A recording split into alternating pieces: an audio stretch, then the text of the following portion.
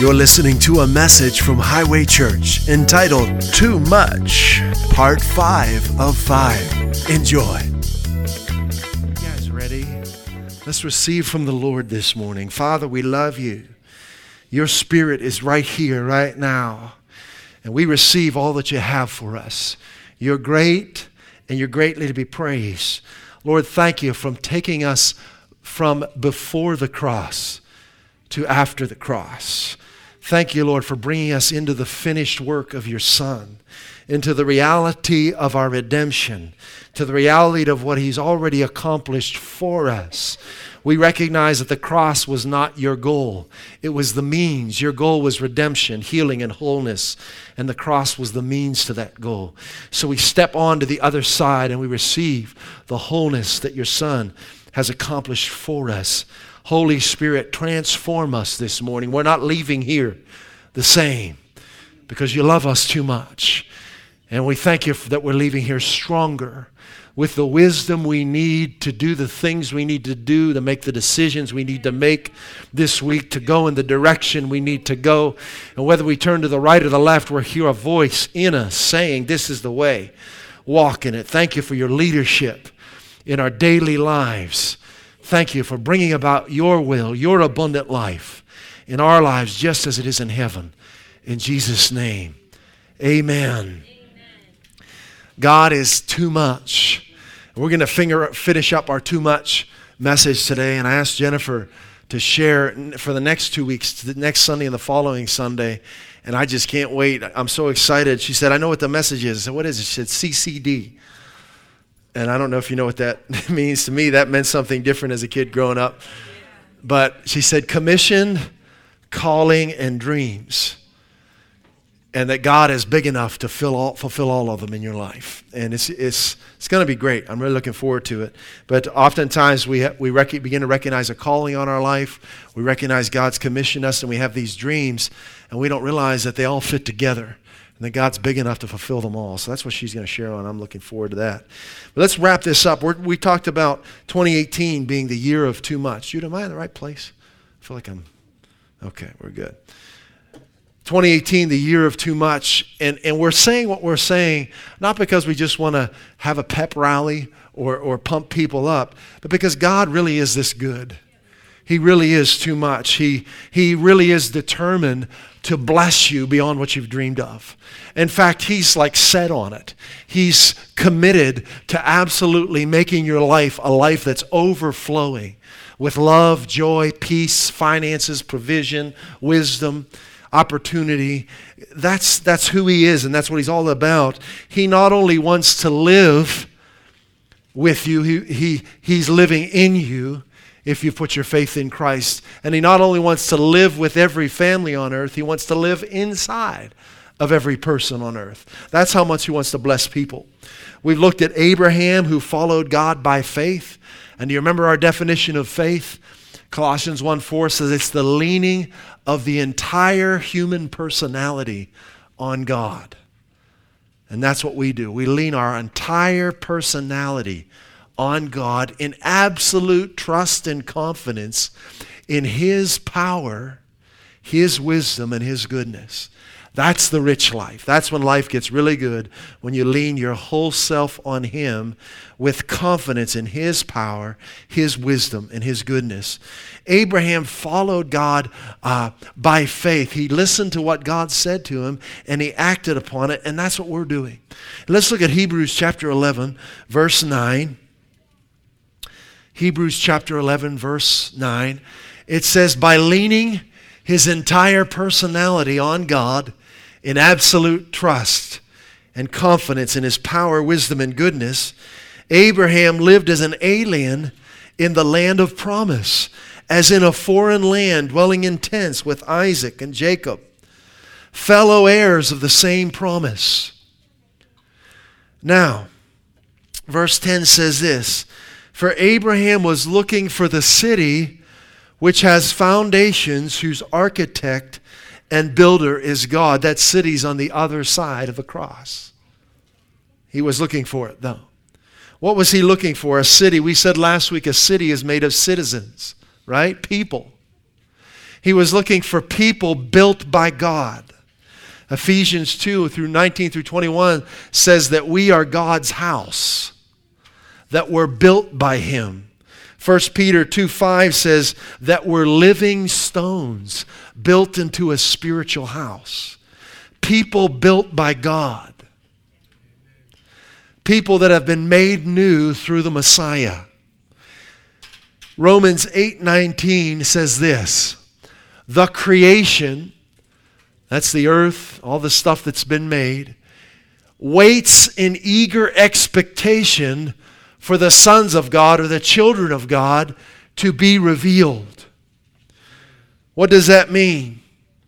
The world around you is waiting for you to realize who you are in Christ and take your place.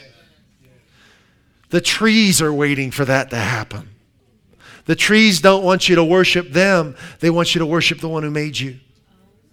And they're waiting for you to realize who you are in Christ and take your place as a son or daughter of God in the earth. That's what the church is meant to be. People who recognize who they are in Christ and have taken their place in His body.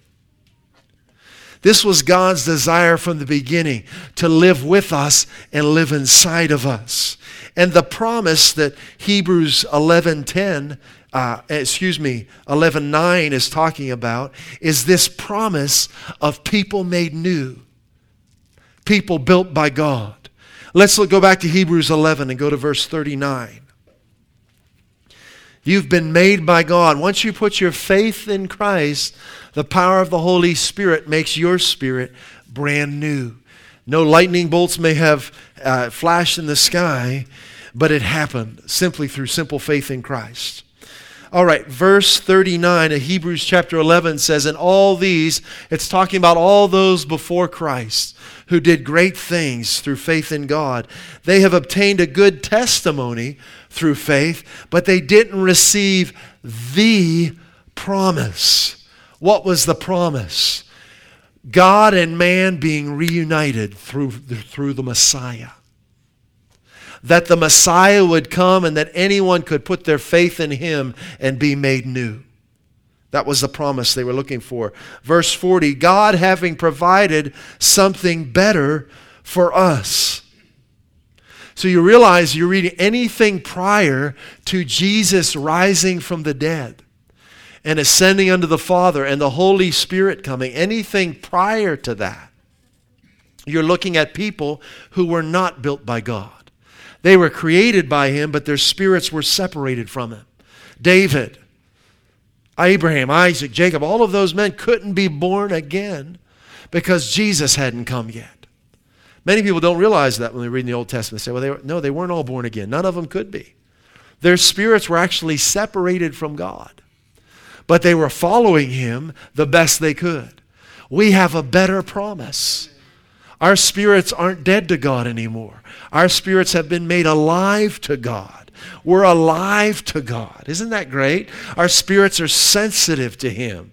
And the more you realize that, the more you'll sense His presence, the more you'll hear His voice, the more you'll be able to follow His leading in your lives. So this promise was that man could be reunited with God through simple faith in His Son.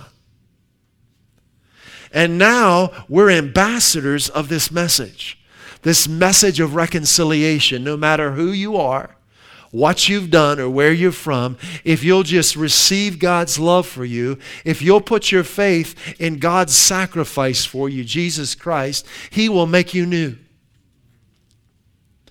So that's where we left off. And we're going to finish up with this. You got your seatbelt on.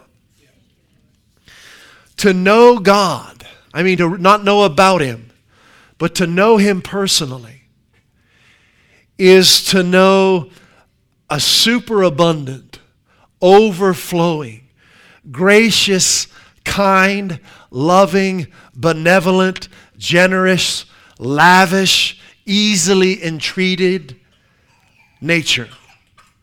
That's who He is. And we're going to talk about prosperity.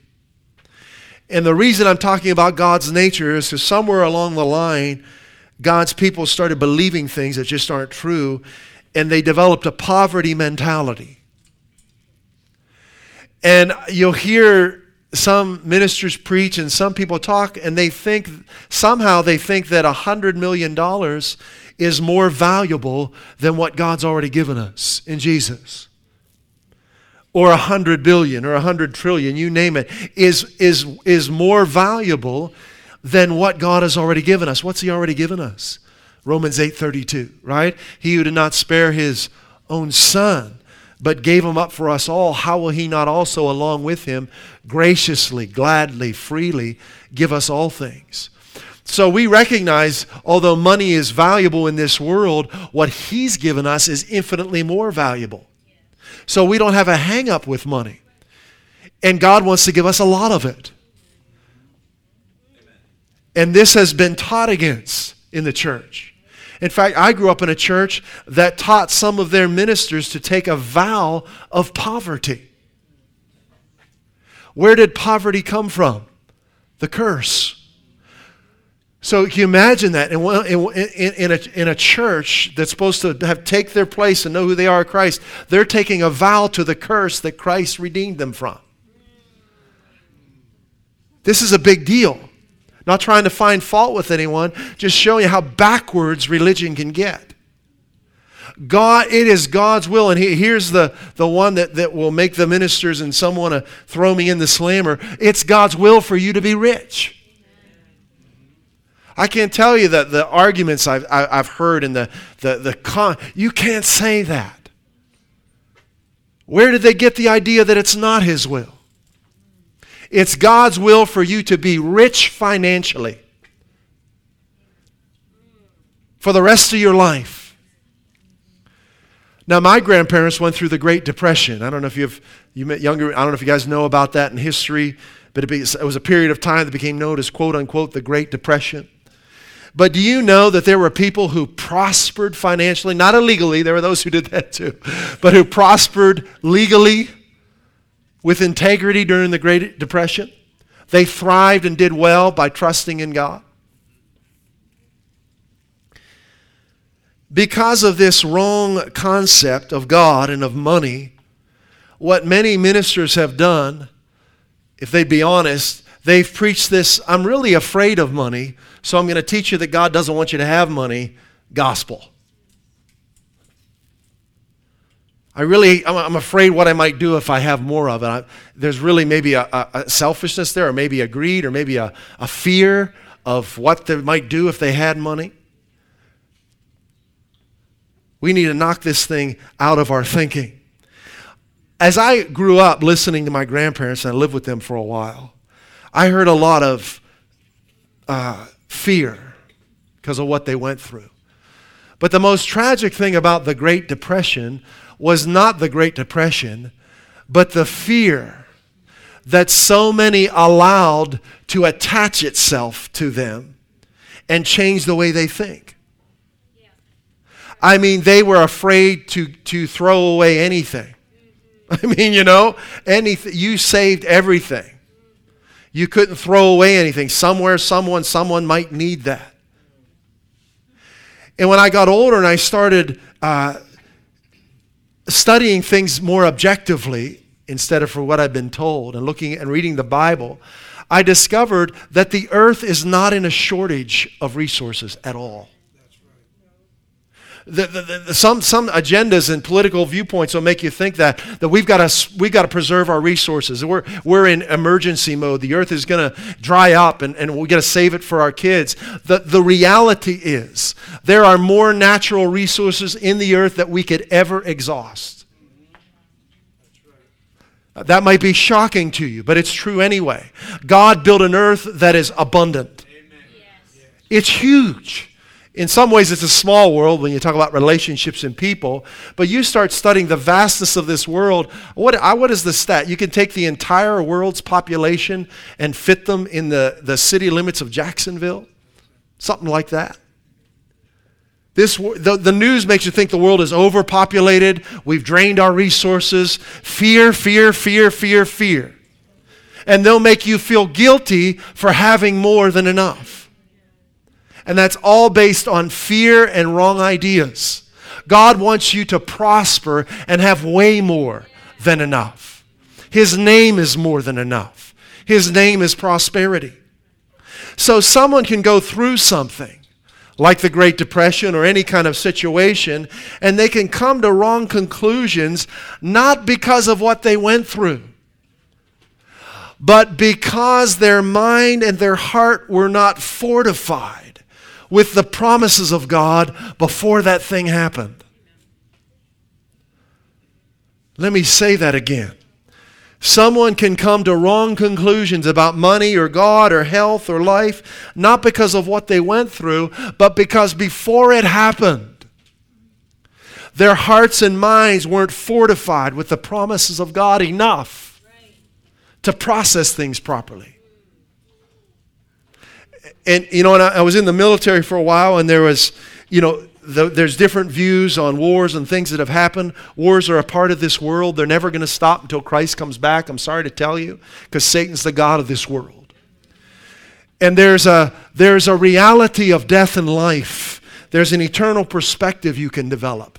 And what has happened with so many soldiers over the last 30 years is they're going into combat and they haven't been fortified in their mind and heart with an eternal perspective of what death and life is. And as a result, they come back wrecked because they've been fed a bunch of wrong information. We're living in a war zone. Satan is the god of this world. We need our hearts and our minds fortified with the promises of God so that we can process what's going on in the world in the light of truth, instead of the news. All right? It will change everything. So what about you being rich? What's God have to say about that? The promise. Remember the promise? Man being reunited with God. God wanted to take his people into the promise land where they would live with God. God brought you out from the world to bring you into the abundant life he has for you. Now in the Old Testament, the promised land was a geographical location. In the New Testament, it's a quality of life. So I don't have to travel anywhere to get it. It comes through faith in who Christ is, what he's done for me, and who I am in him. That's where the abundant life comes from. Let's go to John 10:10 again. Let's eat some more. We're here and we're going to have a good meal this morning, okay? We've had appetizers. We're going to have our salad and our soup. We're going to have our entree, maybe 2 entrees. Then we're going to have that little lemon thing that clears your palate. What's that called? Sorbet, yeah. Have some of that. And then we're going to have dessert, maybe 2 desserts. So sit down, put your napkin on your lap, and let's eat, okay? This is John 10:10. And this verse has changed my life because it's Jesus stating very clearly and very directly his purpose for us. He says the thief's purpose is to steal, kill, and destroy. Poverty is a part of that. Poverty cripples you. It keeps you from being able to do the things that God wants you to do. It's a part of the curse. Jesus has redeemed us from poverty. We're not putting down people. You understand that? There are things that Jesus hates everything associated with the curse. Not people, but Jesus hates sickness and disease. He hates poverty. He hates depression. We're not talking about people. We're talking about these things that came about as a result of the curse, and he's provided us freedom from all of them. My purpose is to give life in all its fullness. I mean, you just can't get any plainer than that. There it is. What's God about? What's his agenda? He wants you to have life in all of its fullness. If life in all of its fullness doesn't include prosperity, it's not life in all of its fullness. Right? My purpose is to give life in some of its fullness. Why does some teach that? Well, you don't need money. Yes, you do. Why do you say that? Have you ever been to a store? What did you pay with? Really? Who would ever believe a thought you don't need money? They must have never paid a bill or never bought anything. Because if you go in the store and tell them you don't need money and walk out with your merchandise, you're going to need a lawyer, is what you're going to need. All right? And more money, yeah. Because lawyers know they need money, right? And we need to know that. We need money to operate in this world. Why has the church been afraid to acknowledge that? What are the people so afraid of? We need lots of money to fulfill our destiny. More money than you could ever make in your own strength and wisdom. We need supernatural increase in our lives to fulfill the plan of God in the earth. We need it. We need comma after comma after comma. We do. We're multiple comma people.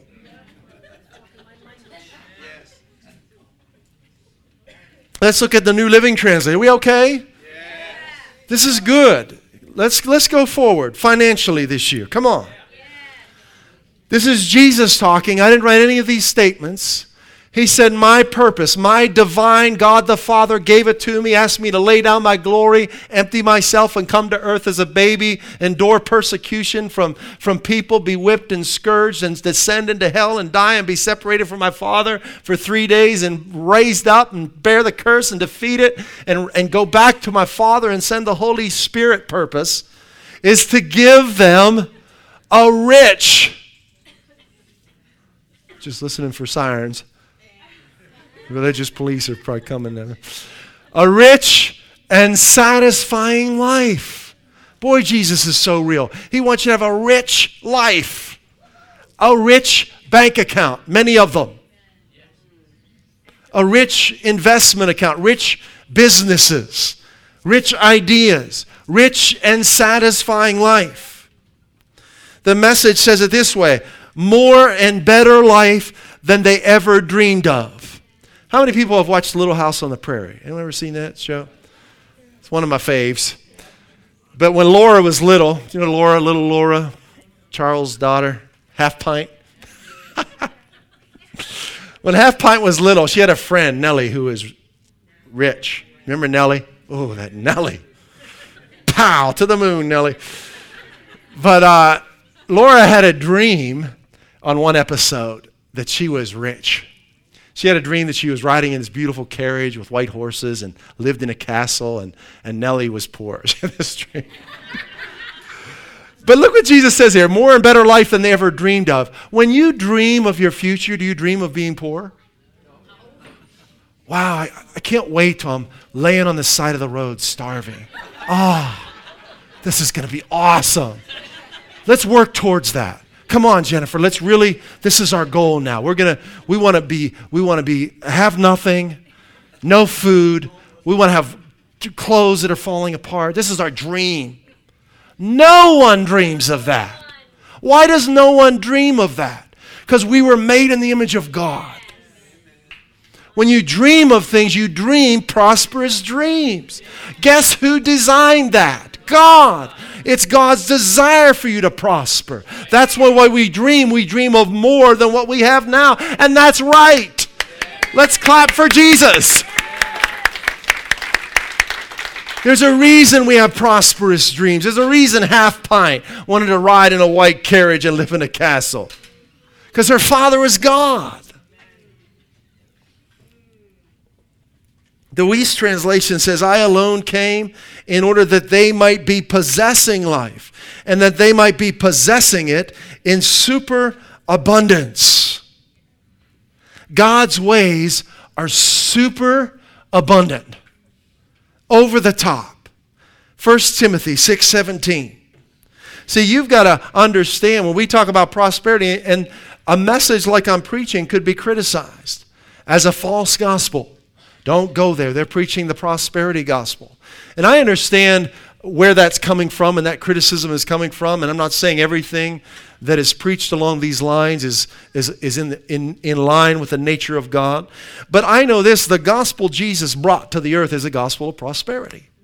It is. It includes prospering in every area of life, including finances. 1 Timothy 6:17. I love the Bible. It says, instruct those who are rich in this present world, like Nellie, right? Not to be conceited or to fix their hope on the uncertainty of riches, but on God, who what? Richly supplies us with all things to enjoy. Now notice that the Holy Spirit, through Paul, he's not putting down rich people, is he? He's not saying rich people are bad, that they've taken all the money from the poor. That is a lie. There is more than enough money in this world for every single human being to be exceedingly wealthy. You know, there is money floating around the world that is unaccounted for. I forget what the figure is. It's a billion figure. It's in the billions. Money that's just circulating, in circulation, that is unaccounted for. Have I ever told you about God, me, and Michael Jordan? Have I told you that story? Well, in we stay there 1 second. In, was it 96, I think it was, we came back to the States and we were living in our apartment and our stuff was being shipped from overseas. And the Bulls were in the playoffs, and that was in Jordan's day. And Scottie Pippen and all those guys. I'm sitting there watching the Bulls play. And man, it was fun to watch those guys. And the Lord starts speaking to me about prosperity. Because the commentators were talking about what these guys are getting paid. And they went down like some of the key players, and so-and-so's making this much. I was like, wow. And then the Lord started saying, how many players are on that team? Wow, quite a few. And they're all getting paid, aren't they? Yeah. How many players are on the other team? Wow. How many coaches are on each team? How about their staff and assistants, their general manager, and so on and so forth? How many teams are in the NBA? I mean, you start adding this up. How many professional sports are there just in America? How many players are there on those teams, and how many teams are there in each individual sport? How many professional sports are there in the world? See, if you just stop and think, wait a minute, there's a lot of money in this world. There's not a shortage of it at all, regardless of what the stock market is doing. That's all changes from day to day. And he started teaching me about the abundance that's in the earth, which is so different from what you hear in the news. Because if you're thinking so-and-so stole all your money from you and the bad rich people took my money, which is taught in political arenas. I've heard politicians over the years slamming rich people, saying it's terrible that they've got all the money. That's just not true. You know, people have applied themselves and done things and changed their lives and disciplined themselves and come up with great ideas and businesses, and they've prospered as a result, and that's good. God wants you to do the same. Prosperity is good. It's not bad. I can just feel this is kind of hurting a little bit in someone's thinking. Listen, God wants you to prosper. Stop looking down on those who've done well. Stop thinking that you're supposed to live poor. Wherever you're at, God has prosperity for you, and He's going to do it supernaturally in your life if you'll just grab a hold of His nature. This is God's desire. He wants to supply you with all things richly to enjoy. So He's not putting down rich people. He's saying this, teach them where it all comes from. Right. Isn't that great?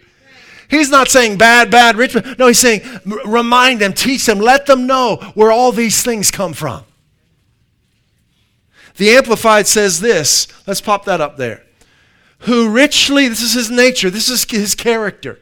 God who richly and ceaselessly provides us with everything for our enjoyment. Are you kidding me? No. This is His nature.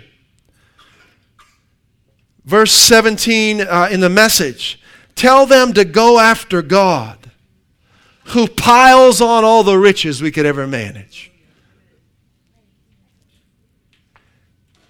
See, if you don't know the nature of God, the messages we preach here won't make sense. Right. I'm just telling you.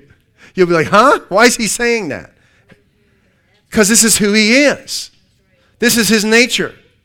We see this over and over again in the Scriptures, all the way back to Adam and Eve, before the fall. I mean, God could have made man and gave him a little 10 by 20 garden with a few carrots and an onion or two, right? But what did He do? He gave him planet Earth. Hello. Talk about prosperity. No one has ever been more prosperous than that. They owned the whole world. Money, not a problem, right? He gave them the earth. That's his nature. Remember, something we say regularly at Highway Church, there are 3 places to go in the Bible where you can clearly see the will of God. Number 1 is in the beginning before the fall, before sin entered the picture. You can clearly see God's nature there. What's my will for man? Wholeness, eternal life, prosperity, intimacy with me. Okay, first place before the fall. The second place is in the ministry of Jesus, because he's God in the flesh. You can clearly see God's nature in Matthew, Mark, Luke, John, and Acts. The third place in the Bible is at the end, Revelation, after Satan is bound. And you see the nature of God. No poverty, no sickness, no disease, no more wars, because God is not behind those things. So we also saw it in Abraham. We talked about Abraham. We didn't go into all the details. He's a fascinating guy. But God called, at 75, God said, I want you to leave your country, your family. They're worshiping idols. I've got something better for you. And God made Abraham so rich, kings were afraid of him. God did that. It wasn't Abraham. He didn't invent like the screwdriver or sliced bread or anything like that. He didn't have a patent on something. God prospered him. This is his nature. The Israelites, man, very fascinating. The Israelite story is kind of a rough one. I mean, they rejected God so often. They worshiped other gods, not all of them, but the vast majority of them. And they found themselves in slavery in the nation of Egypt. And in one night,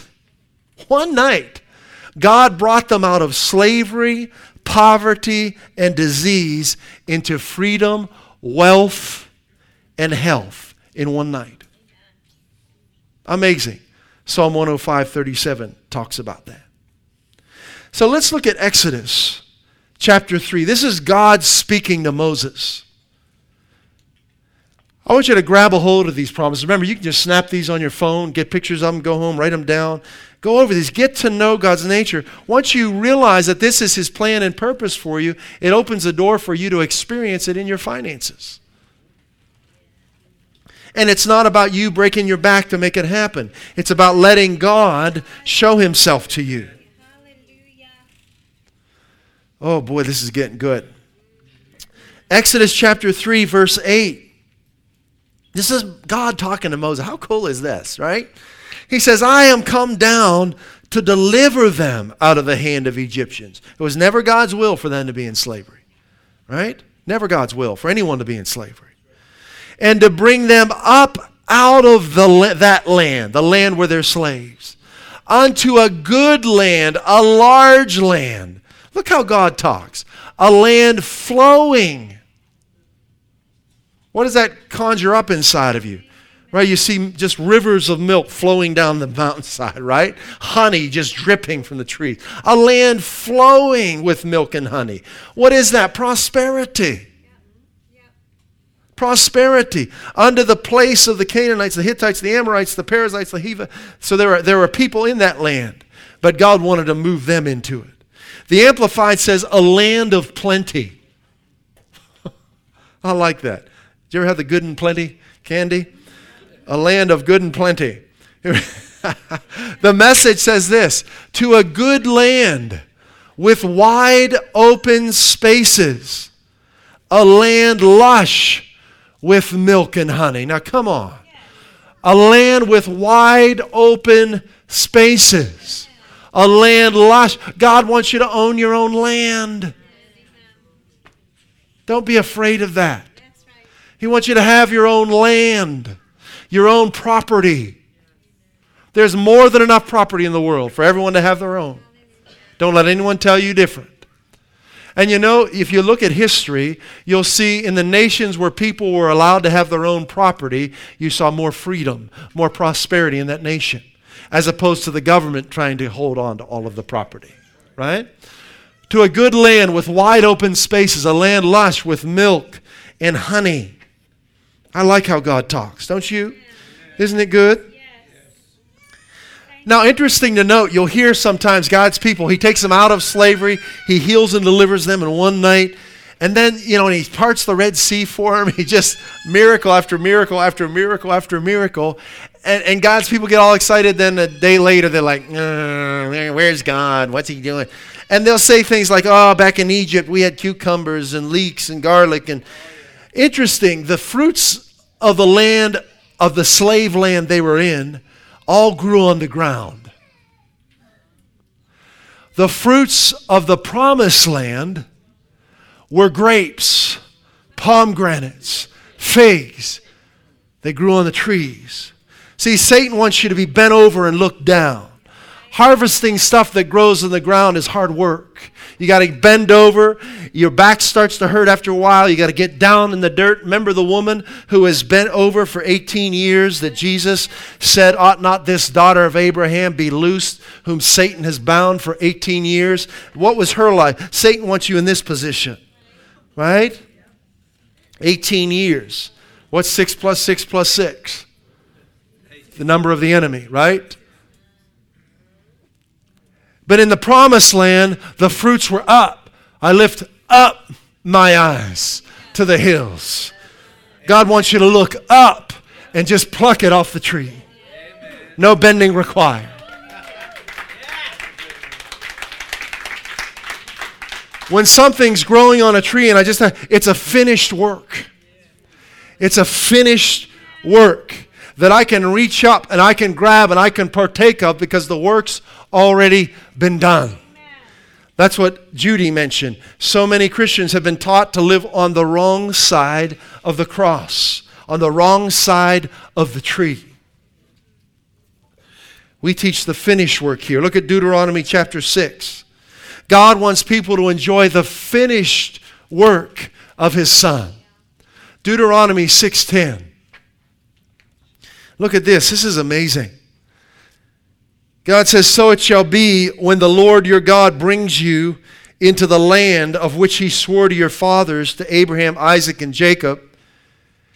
He's going to give you rundown cities that are in disrepair, which you're going to have to rebuild. Houses that are a wreck that you're going to have to flip and call Chip and Joe. And wells that are just overgrown, you're going to have to redig, and vineyards that are all eaten with bugs. No, that's not what God said. That's what religion might teach. It's not what God said. He wants to give you large and beautiful cities. Thank you, Lord. Thank you. Come on, Boston. Yes. He wants to give you Boston. Yes. Yes. We got to let God be God in our lives. There's nothing small about Him.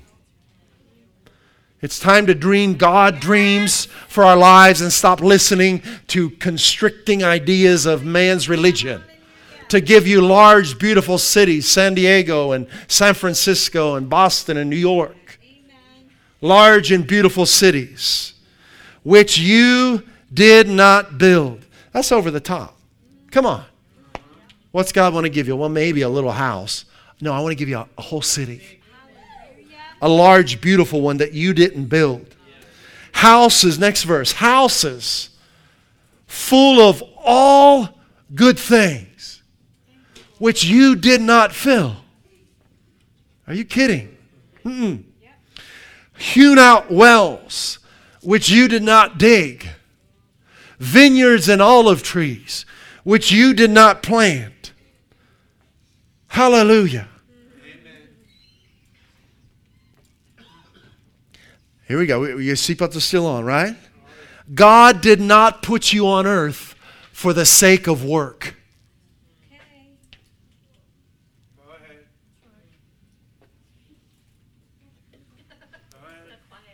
Let's pray.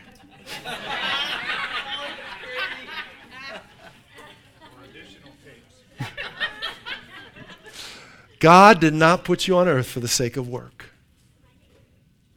In fact, they criticized Jesus' disciples for doing things on the Sabbath, and they criticized Him. And He said, man wasn't made for the Sabbath was made for man. Why did God put you on earth? to have an intimate relationship with Him,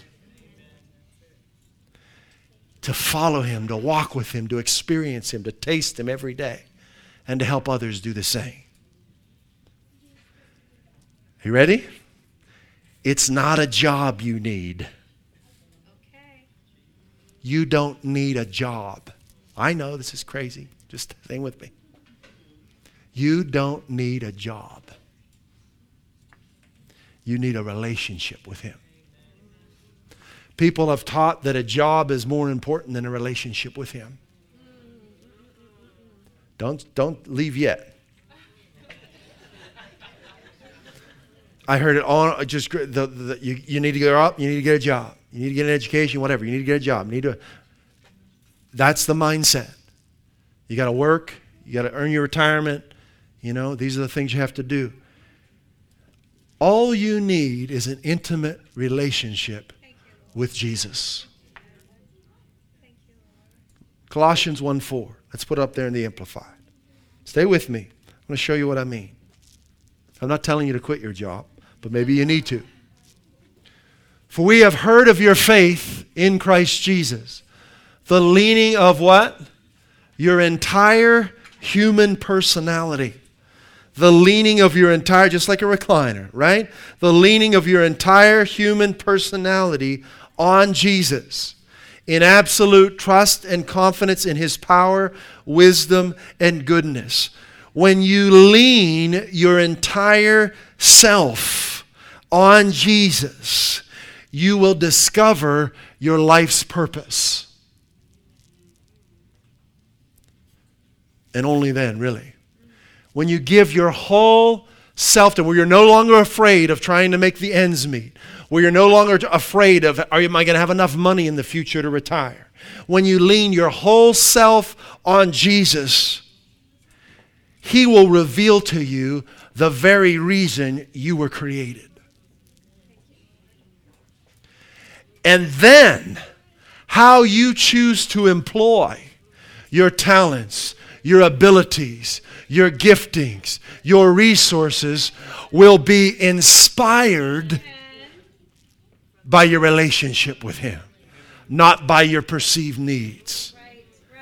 This is when life changes. And you're no longer working because you're afraid of not having enough, or because you're trying to get this new home, or trying to get a retirement plan, or want to go on this trip. You're now employing your gifts not because you need a job, but because God has made you to do something. Right. And it's a place of power and strength that no one can take away from you. A job can come or go, but your destiny can't be taken. Right. One place can fire you, but they can't take your destiny away.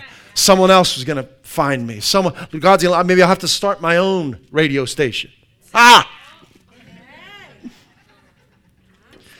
Why not? This is good. Isn't this good? So I was crazy growing up. You know, I came to know Jesus about 19, and I just thought, wait a minute. All I got to do is follow Him. I mean, there was so much pressure. You know, expectations from family. You have to be this. You've got to get these qualifications before you reach a certain age. But I started reading the scriptures. Wait a minute. We're not on earth for this. We're not here to try and achieve some American dream. We're here to fulfill the Father's dream. Amen. So all I really need to do is just keep that intimacy with my Maker. Talk to Him, walk with Him, and let Him lead me as to where I work, when I work, and how I work, and what I work in. And He's done it for almost 30 years. And He's provided more than enough every step of the way. Let's finish up and look at Jesus. Let's look at this abundant nature in Jesus. So when I say that, I'm not telling you to quit your job. I'm not. But it might be time to rethink your job, to rethink why you're doing what you're doing. Is this really what I'm made for? It might be a part of it. I don't know. Only God can lead and guide you. Let Him lead you, not society, not your checkbook, but the Holy Spirit. This is what He wants to lead you into. Look at Luke chapter 5. This is God in the flesh. Luke chapter 5, we'll start in verse 1. We'll kind of skim down through here quickly. Jesus is ministering, and we'll go to verse 2. It says, and he saw two ships. What are these two ships a part of? A fishing business. A prosperous fishing business. Two ships. Religion makes you think they had these two little boats and went out and threw the little... No, these are ships. Commercial ships that fish, that are in the industry of fishing. So Jesus looks at these two vessels of industry by the lake. But the fishermen were gone out of them, and they were washing their nets.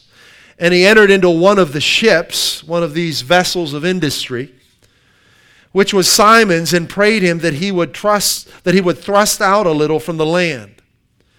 And he sat down and taught the people out of the ship. So Jesus walks into your business and sits down and starts teaching people. Wouldn't that be great?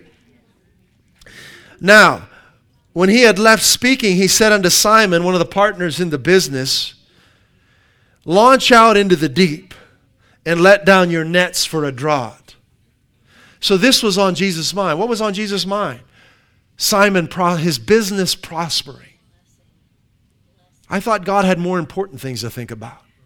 Nothing's more important to God than you prospering. That's why he gave his son. Launch out into this is Jesus. I mean, he's only going to be ministering for like 3+ years, but he takes time out of his ministry schedule, because this is a part of his ministry schedule. And he says, Simon, I'm about to bless you. Amen. I'm about to prosper your business like you've never seen. Because this is my will for you. This is why I've come. And Simon answering says unto him, Master, we've toiled. We got that verse up there, verse 5. We've toiled all the night. Psalm 127 verse 1 says, if the Lord doesn't build the house, the business, then you're laboring in vain. You're rising up early and you're staying up late. If the Lord hasn't led you into this, if the Lord's not building this, you're going to wear yourself out. You're going to miss out on your destiny. We have toiled all the night in our own strength, right? And what happened? We've taken nothing. Nevertheless, at thy word, I will let down the net. I'm not sure if he was doing that kind of begrudgingly or if he was really having faith. I don't know. Verse 6, he said, and when they had this done, thank you, King James, they enclosed a great multitude of fishes, or fishies, and their net brake. Look at this. And when they beckoned unto their partners, this is a business, which were in the other ship, that they should come and help them. And they came and filled both the ships so that they began to sink. Hello, 2018. It's time for your ships to be overflowing and your ships to start to sink. Now, he didn't fill them so much they couldn't get back to land. They made it back to land, right? But this is a prosperous day in business like they had never seen, because they listened to Jesus. They had toiled for years, but one word from God changed everything. This is what I'm talking about. Stop looking for a job and look for God's word for your life. What has he spoken to you? What is his plan and purpose for you? So Simon Peter falls down at Jesus' feet. After this, he says, depart from me, for I'm a sinful man, O Lord. See if we have time to go on. For he was astonished, and all that were with him, at the draught of the fishes which they had taken. And rightly so, being astonished, right? What's Jesus say to them? Fear not. Don't be afraid. From henceforth you shall catch men. And when they had brought their ships to land, they forsook all. They walked away from their jobs. Why? If we follow this guy, we're set for life. Let's be real, right? This guy has the answers. I've tried toiling all night. I listened to one word from him, and the toil was over. Matthew 14. Matthew 14. Starting in verse 14. Jesus went out, he saw great multitudes, he was moved with compassion, and he healed their sick. This is the will of God, right? Jesus in the flesh. It's never God's will for you to be sick. Never. He never uses sickness to teach anybody anything. It's not a part of His plan. It's not a part of His purpose. It's not a part of His nature. You've got to learn to hate sickness and see it as the thief that it is. When it was evening, His disciples came to Him saying, "This is a deserted place, and the hour is already late. Send the multitudes away that they may go into the villages and buy themselves food." But Jesus said to them, "They don't need to go away. You give them something to eat." Hallelujah. What? And they said to Him, like, "We've got 5 loaves and 2 fishes. So what are they doing? They're looking at what they have. That's right. Don't be afraid to start a business by looking at what you have. Look at His Word. Yes. You've got everything you need when you've got His Word. Yes. Bring them here to me. Bring what you've got to me. That's what I'm talking about. Yes. When I say we're not here for a job. We're here to bring what we have to Him and let Him speak to us and bring about His destiny. Verse 19, then He commanded what they had and brought to Him the 5 loaves and 2 fishes. He commanded the multitude to sit down on the grass. He took what they had and he looked up, not down. He looked up to His Father and He blessed. And what happened? It began to multiply. And He broke the loaves and the fishes, and the disciples distributed to the multitude. And it says all that ate were filled, satisfied. And they took up 12 baskets full of fragments that remained. This is supernatural. Verse 21 says that those who had eaten were about 5,000 men, not counting the women and children. So what are we talking about? A crowd of 10, 15,000? I don't know. A lot of people. This is a supernatural provision. This is the nature of God. Give me what you have and watch me multiply it. One more, Mark chapter 10, verse 28. Peter began saying to Jesus, this is after the rich young ruler came to Jesus. Do you remember this account? And the rich young ruler didn't quite understand God, right? He didn't understand. He was the law. He thought by the law instead of by the love of God. And he walked away disappointed, thinking that if he followed Jesus, he was going to miss out. He was going to have to give up his wealth. But actually, if he would have followed Jesus, he would have got 100 times more wealth than what he had, is what Jesus is about to say.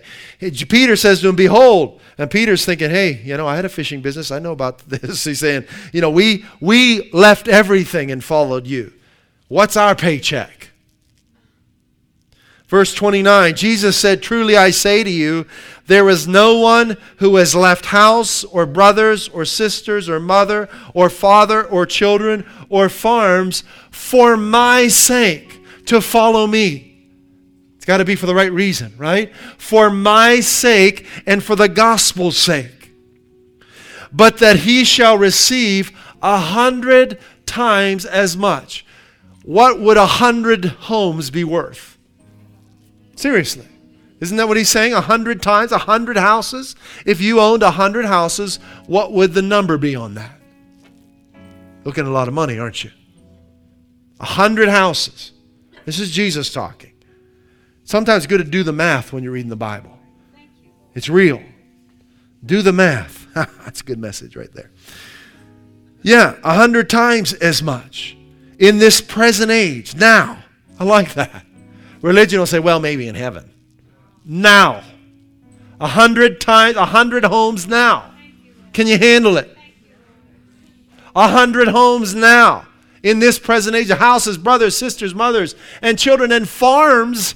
What would 100 farms be worth? Imagine the eggs you could have, Jennifer. 100 farms. Woo! We've got 10 chickens and we're...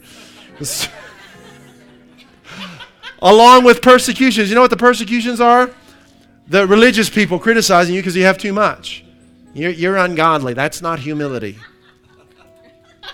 And in the age to come, eternal life. Wow. God, you're good. Yes. Hallelujah. Let's close with this scripture in Amos. Then we're done. Amos 9, verses 13 and following. I like reading it because it just blows our minds. Yes, indeed, it won't be long now. Thank you for 2018, year of too much. God's decree. Things are going to happen so fast, your head will swim. One thing, fast on the heels of the other. You won't be able to keep up. Everything will be happening at once. And everywhere you look, blessings. Blessings like wine pouring off the mountains and hills. I'll make everything right again. Hallelujah. Well, let's see. Let's keep reading. We got another moment here. I'll make everything right again for my people, Israel. They'll rebuild their ruined cities. They'll plant vineyards and drink good wine. They'll work with gardens and eat fresh vegetables. And I'll plant them on their own land, private property. They'll never again be uprooted from the land I've given them. God, your God, says so. Amen. Hallelujah. Amen. Yes. Father, we love you. Lord, we're going to let you be God in our thinking. We're just going to let you be God. We're throwing caution to the wind, and we're saying, Holy Spirit, be the wind in our lives. Be the one who leads us and moves us forward. We're not afraid because you're our Father. We're not afraid anymore of our financial future. We're not afraid of what's going to happen because you've gone before us and made the crooked places straight. Father, we thank you for homes that we didn't build, full of all good and beautiful things. For, Lord, cars, for state-of-the-art technology, things, Lord God, that we didn't earn and that we didn't build. We thank you. This is who you are. You are a Father that desires to bless and prosper his children. And we're not going to try and shut that down with some false humility. You're God, and we say your nature, your will be done in our lives just as it is in heaven. In Jesus' name. We thank you, Lord, for vineyards we didn't plant, for jobs we didn't create, opportunities we didn't foresee, Lord God. Thank you for ideas and businesses we didn't come up with, Lord God. We thank you for leading and guiding us. We take you at your word and we step forward. We let down our nets and we thank you, Jesus, for filling them up to overflowing. We thank you for sinking ships and breaking nets, Lord God. In Jesus' name, not by might, not by power, but by your Spirit, says the Lord. Amen. Hallelujah. At Highway Church, we want to help you grow in your relationship with Jesus Christ and experience the abundant life He came to give you.